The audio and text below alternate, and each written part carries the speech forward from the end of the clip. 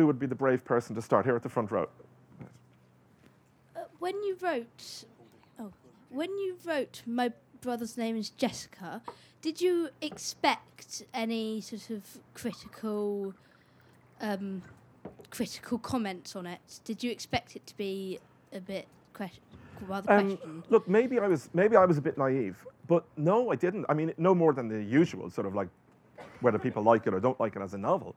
I didn't. And the thing that I found difficult about it was that so many people commented on it without reading the book.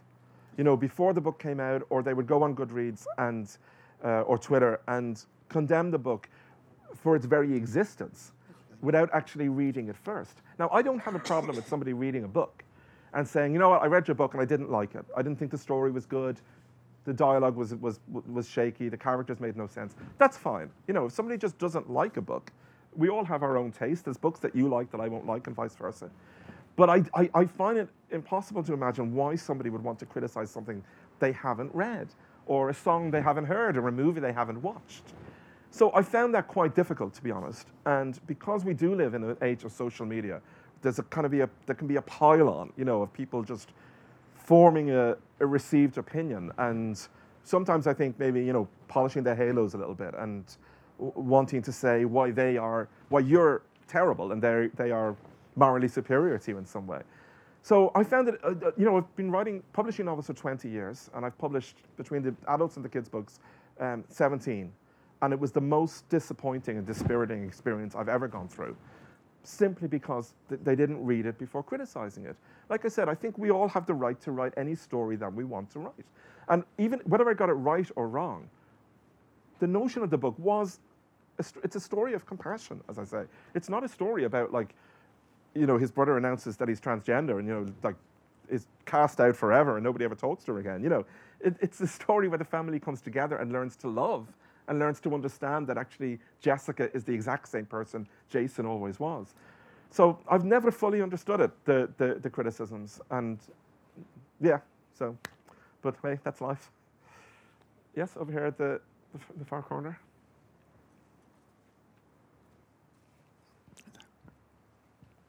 Is there a genre you'd never write in? There's genres that I feel I would be unlikely to write in, like science fiction. I've never been a big science fiction person. I'm not really a horror person. I'm not really even a big crime person. But that said, if I came up with like a really great idea for a horror story set in, you know, the planet Zog in the year 3050, I would write it. You know, I would never say I wouldn't do something. I just think it's less likely that I would. Yes. Cool, thank you. When you wrote The Boy in the Striped Pajamas, did you have to look up all the information about the concentration camps and make all your facts right, or did you just base it off your knowledge, from the previous books you read about it? It was a little bit of both. Oh, there's a bird. It was a little bit of both. I wrote the distracting now. When I wrote that first draft, it was all built around the knowledge that I had built up from all those years of reading. When I wrote the second, third, fourth, fifth, however many it was, drafts, then I would go back to books to kind of figure out just the things I didn't know. You know, when you get to the end of the first draft, that's when you know all the things that you don't know. So I went back to specific things, but I also had to make decisions about changing things in the camps. For example, has anybody actually been to Auschwitz, for example? Yeah, quite a few people. Okay, well, if you've been to Auschwitz, and I'm sure many of you, when you're older and traveling around Europe, you'll visit. In real life, the commandant's house, for example, was inside the camp itself, and very close to one of the gas chambers. In the book, I moved that house outside so I can put a fence between them. So Bruno has to walk there every day, and it's quite a distance. So these are the kind of decisions. Obviously, that's not factually accurate or historically accurate, but it's one of the decisions you make as a writer. You say, well, what's more important here? Getting the geography of a camp correct or the emotional truth of the story? And it's a tricky one, and it is certainly one that people can debate, and people have debated with me over the years. But I think if you know, there was a great Irish writer, James Joyce, who said about grammar that if you know the rules of grammar, you can break them. I think if you know the rules and the history, then you decide what's important and what isn't in terms of telling your story. So they were tough decisions at times to make. But that novel, remember, is subtitled A Fable, which means a work of fiction with a moral at the center. So it's not pretending to be an absolutely like real life story. It's not based on a real person. It's based on a real experience. But yeah, these are one of the interesting things about writing, making those decisions. And then, there are people who would say, you shouldn't do that, that's wrong. And I understand that point of view. And I appreciate and respect that point of view. But my point of view as the writer is a different one. And that's okay. I think that's what makes literature open to debate and argument in an interesting way. Yes, second row there. The second row, the blue hoodie. Did you receive any backlash for The Boy in the Striped Pyjamas? Some, but bear in mind, that was 2006 that book came out. And things were very different. There wasn't really the big social media thing that there is now. And people who criticized Boy in the Striped Pyjamas did so in a very polite way. It wasn't the same as the experience with My Brother's Name is Jessica, where people could just go online and say, you're an idiot. People tended to criticize it more from a literary point of view and say, the question we just had there a moment ago about the accuracy and the facts. And people would write about that maybe and say, but this is a problem. And that was fine, but I never had any major dramas about it. And I met many survivors over the years, when I was touring with that book and the movie. I met many survivors of the camps who were always very, very supportive of the book and who always said, they just want stories to keep being told. I think, was it you who said you were reading Marcus's book, The Book Thief? Yeah. I think Marcus has had the same experiences, that just writing these stories, keeping these stories out there, young people reading them still, talking about them. Events like this, we're sitting here right now, 75 years after the end of the Second World War, still talking about this, is good in itself. So the only bad experience I ever had with it was once I was doing an event like this, where I was up on a stage, and somebody came out of the audience and punched me in the face. But yeah, don't get any ideas.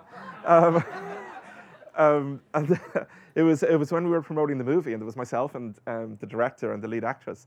And the guy just seemed to, it was in New York. And somebody just seemed to take offense to the way I was presenting it or something. And he just climbed out of the audience, came up on stage. Three of us sitting there, what's going on? Just came over and knocked me off my seat, So there we go. Yeah, front row here. Did you ever get writer's block, and how did you get through it? Writer's block? Yeah, a little bit. I think it's a bit of a luxury to afford yourself. I think more that there are days where the stories aren't coming, and where the writing isn't coming, and there are days where, frankly, you just need to lie on the sofa and watch Netflix, and eat chocolate and do nothing, and that's okay. I've never gone through kind of a protracted period where I can't write. I find that I would be very, I just wouldn't be myself. I'm only really, my bag's back there, and in there there's a laptop, and in there there's the draft of the next book that I'm working on. I'm always working on the next thing. If I'm not doing that, I just don't feel very happy. I feel sort of like a bit antsy. But yeah, there will be days and times where I don't. And certainly when you finish something, sometimes you need a little break just to kind of recharge your batteries, to just block out one story before starting the next thing. But I've never really had too much difficulty with it, I have to say. Yes, you haven't asked from there. Yeah. And with the Trevisker jumper. Yeah. Are any of the characters in your books based on real people? Well, in some of the books, I've actually used real life figures. For example, in The Boy at the Top of the Mountain and in The Boy in the Striped Pyjamas, Hitler shows up from time to time. In my most recent adult novel, there's a great American writer, Gore Vidal, who shows up. Charlie Chaplin is in my first book. So I often use real people. But sometimes it's not so much that I base people on people I know in my own life, say friends or family. I would be more likely to use characteristics of them. For example, my younger sister, Sinead, she has this notebook where she writes down grievances. If somebody, if I have said something to annoy her, she'll call it her book of grievances. And she'll write down these notes, things to hold against me. And I know, she's 42 and she's still doing it. It's a big book. But I use that in one of my books, a person who has this book of grievances against her brother that she's always filling in, you've wronged me in some way. It's only done in fun, let me tell you. It's not a very serious thing. So sometimes you'll take things like that. But in the same way that, we could be, it could be signing books or something afterwards. You could say something to me that could be something funny or interesting, and I'll just remember that and make a note of it, and it will show up in something later. So, over this side, I think, yeah. Let's go the 3 in a row there, yeah. With My Brother's Name is Jessica, do you think that the criticism mostly came from adults, and if you do, why would you think that is? I think it almost exclusively came from adults. And I would say, as I said, I think about 9 out of 10 of them haven't read the book. I think there is, I could be wrong on this. I think there is a tendency online to kind of make ourselves always sound morally superior to other people, to virtue signal, to tell complete strangers why they're terrible and why you're not. And I don't know why people feel the need to do that. Yesterday, the Nobel Prize for Literature was announced. And one of the people who won the Nobel Prize for Literature this year's had some questionable support for a far-right leader in Europe some years ago. And many writers were going online saying why he shouldn't have been given the Nobel Prize. It's one open to debate again. In my head, I think, well, a prize is given for the person's work, right? They can be a monster outside of that, but it's for their work. And should we really rain on somebody's happy day, winning the Nobel Prize for Literature, for God's sakes, and tell them, all the reasons why they shouldn't have? Is it just a case of saying, well, I didn't win the Nobel Prize and I'm morally superior to you? So I don't know what it's all about. And maybe we all do it from time to time, a little bit, When you write, how do you keep the storyline going without focusing on something too much or trailing off? I think a lot of it is about focus, because when I'm writing those drafts, I'm very, very much involved with it, so that even when I'm not writing, when I'm, doing other things, doing the laundry, making dinner, whatever, there is a part of my brain which is still kind of working that story without actively doing so. It's more sort of like it's just sort of playing in the background. And as I said in the advice for writers, that the excitement I feel about getting back to it the next day keeps that story moving, I think. Oh, what's the most valuable piece of feedback you've ever had? Oh, the most valuable piece of feedback, it was probably actually with Boy in the Striped Pajamas, the editor of that book.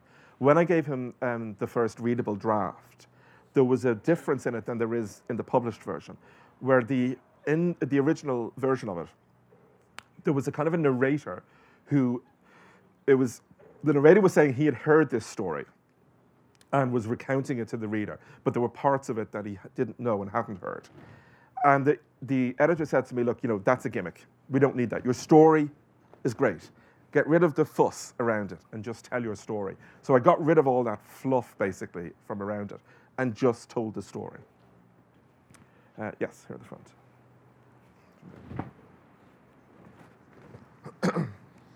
When you look back on all the stories you've written, would you change anything in them? Would I change anything in them? No, I wouldn't. And I can look back at each book and say in my head whether I achieved artistically what I set out to achieve. And sometimes you don't. Sometimes you hit it out of the park. Sometimes you think, that one, I really got it.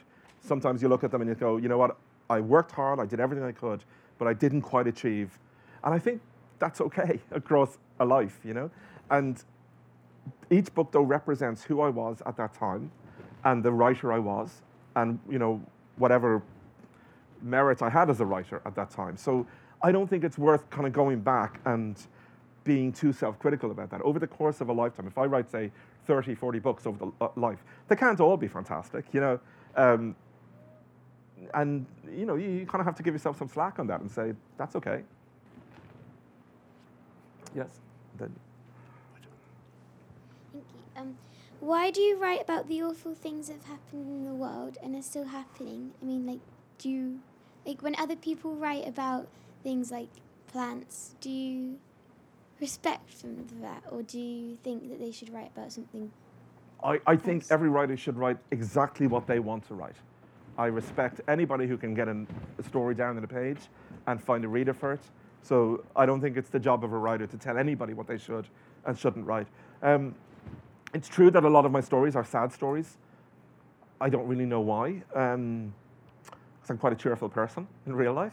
I don't know the answer to that. It's just where the stories come from, you know. And I guess I do try to move the reader, you know, to make them often to make them cry, but sometimes to make them laugh. You know, like there's a novel of mine, The Heart's Invisible Furies, which is full of jokes. There's a children's book I wrote, Barnaby Brockett, which is full of jokes. So it's not all misery, but I think it's up to anybody to write what they want. Yeah, you and then you. The purple and then the red.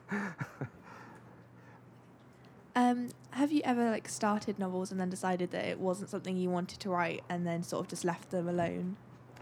I haven't really, because now what I would do is, when I start, I feel this is the story I want to tell, and I will figure out the problems of it as it goes. What I do have, and most writers would have, is on my computer I've got two novels before my first published novel that weren't good enough, which I wouldn't go back to. But I wouldn't consider them failures at all. I would consider that I couldn't have written the first published novel without writing those before it, because everything, like I said, every moment at your desk makes you a better writer. Every bit of that made me better. Where did you get your inspiration for My Brother's Name is Jessica? It started with a friend of mine who was, had always been the son of some friends of mine and who came out as being transgender. And she was telling me stories about various, just the experience and how difficult it was, and that even though she felt she was doing the right thing for herself and felt happier, that there was also a lot of trauma involved, as you would imagine. It's difficult. And the more she told me about it, the more interested I grew in it. It wasn't a subject I knew very much about. And I just felt, you know, it's out there so much in the news, in the media, that there'll be kids going through this experience. I felt there wasn't really a book out there about that, and I wanted to explore. Sometimes you write something trying to understand it better yourself. You know, sometimes the questions that Sam asks in the book are the questions that I might have asked her or asked her parents, that sometimes are insensitive questions or the wrong question to ask. But then you're told why they're the wrong question to ask. And, you know, I was learning as much as anybody was. Yes, towards the back.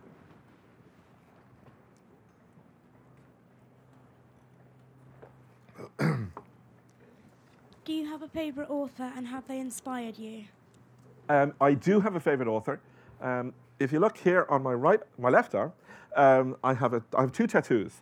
One is here, says Wave After Wave, which is from my favourite singer. My favourite singer is Kate Bush, and this comes from from her album Hands of Love. And this is from my favourite writer. And the line is, "We are all terminal cases," which is the last line of one of his most famous novels. The whole sentence reads, "In the world according to Garp, we are all terminal cases." And the writer is John Irving. You were smiling, I thought you knew who it was, yeah? John Irving, American writer. And he's always kind of been my big inspiration as a writer. And when I got my first novel published, I sent it to him with a kind of fan letter and told him how much he'd inspired me. And in the 20 years since, he's become a real good friend and a mentor to me. And I'm very lucky to have him as a friend. Yes. I think we've got time for, say two more after this. If there's two people who haven't asked one, then we'll go with that. Were you happy with the way the boy in the striped pajamas was portrayed in the film? Yeah, I was. I thought it was a really good, faithful adaptation. I thought there was, I thought any changes, like a film is a kind of translation of sorts, and any sort of alterations seemed right for a screen. I really liked it. I thought it was really good. Two people, yes, there we are.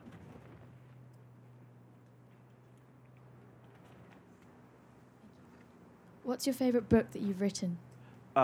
It's the book called The Heart's Invisible Furies, which is set in Ireland between 1945 and 2015. And it's kind of sad, but it's full of jokes as well. Okay, and finally, yes. Did you ever think that you would be able to write a poem instead of a novel? Oh, that's a good question. I haven't written poems since I was about 14 and falling in love for the first time, when I wrote some really, really terrible, terrible poems. And I bet a lot of you are writing some terrible, terrible poems at the moment. Until very recently, where I'm sure you may have heard of, I'm sure you know of Puffin, which is the children's imprint of Penguin. Well, Puffin is going to be 80 years old next year, and they're putting together an anthology of just stories and poems and all this, a big book to mark the 80 years. And I wrote a funny poem. In fact, oh no, I don't have my phone. Oh, well, it's very short. I can read it. I'll just get my phone, and then we'll finish on this because it's a funny poem. Excuse me.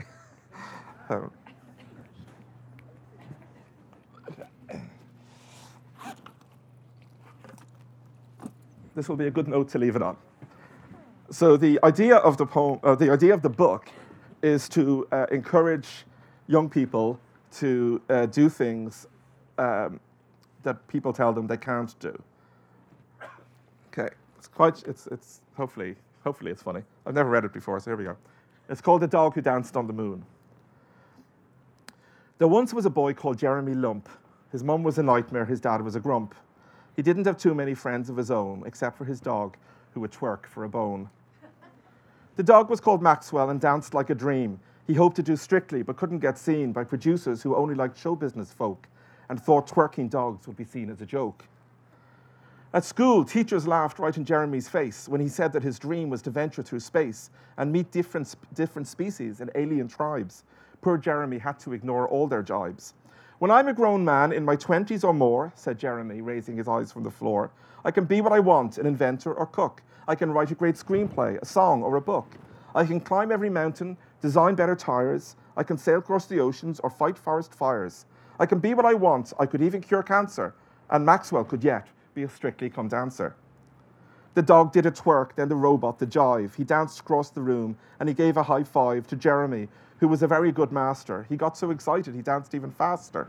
And later at home, though they both felt quite tired, they nevertheless felt completely inspired to follow their dreams, get a job, volunteer as a great dancing dog and a space pioneer. Fast forward in time, let's say 10, 15 years, when Jeremy still dreams of final frontiers, and Maxwell, despite all the time that's advancing, is somehow still breathing and somehow still dancing. An ad in the paper says astronauts wanted, some brave men and women, not easily daunted, who'll give up 5 years for a long travelogue. And yes, if you like, bring your cat or your dog. It didn't take long for the pair to apply. They got through the interviews, tests, said goodbye to their friends and their loved ones, and soon were installed on a spaceship the rocket designers had called Apollo 500. It soared through the sky at remarkable rates, flying ever so high, its occupants wondering what they might find when they reached unknown parts, leaving Earth far behind.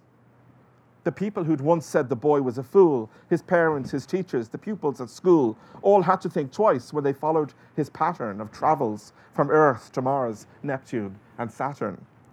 And as for brave Maxwell, his brilliant CV may not have delivered a spot on TV, but the animal kingdom all fall in a swoon when they read of the first dog who danced on the moon. It almost feels like I planted that question, but I didn't.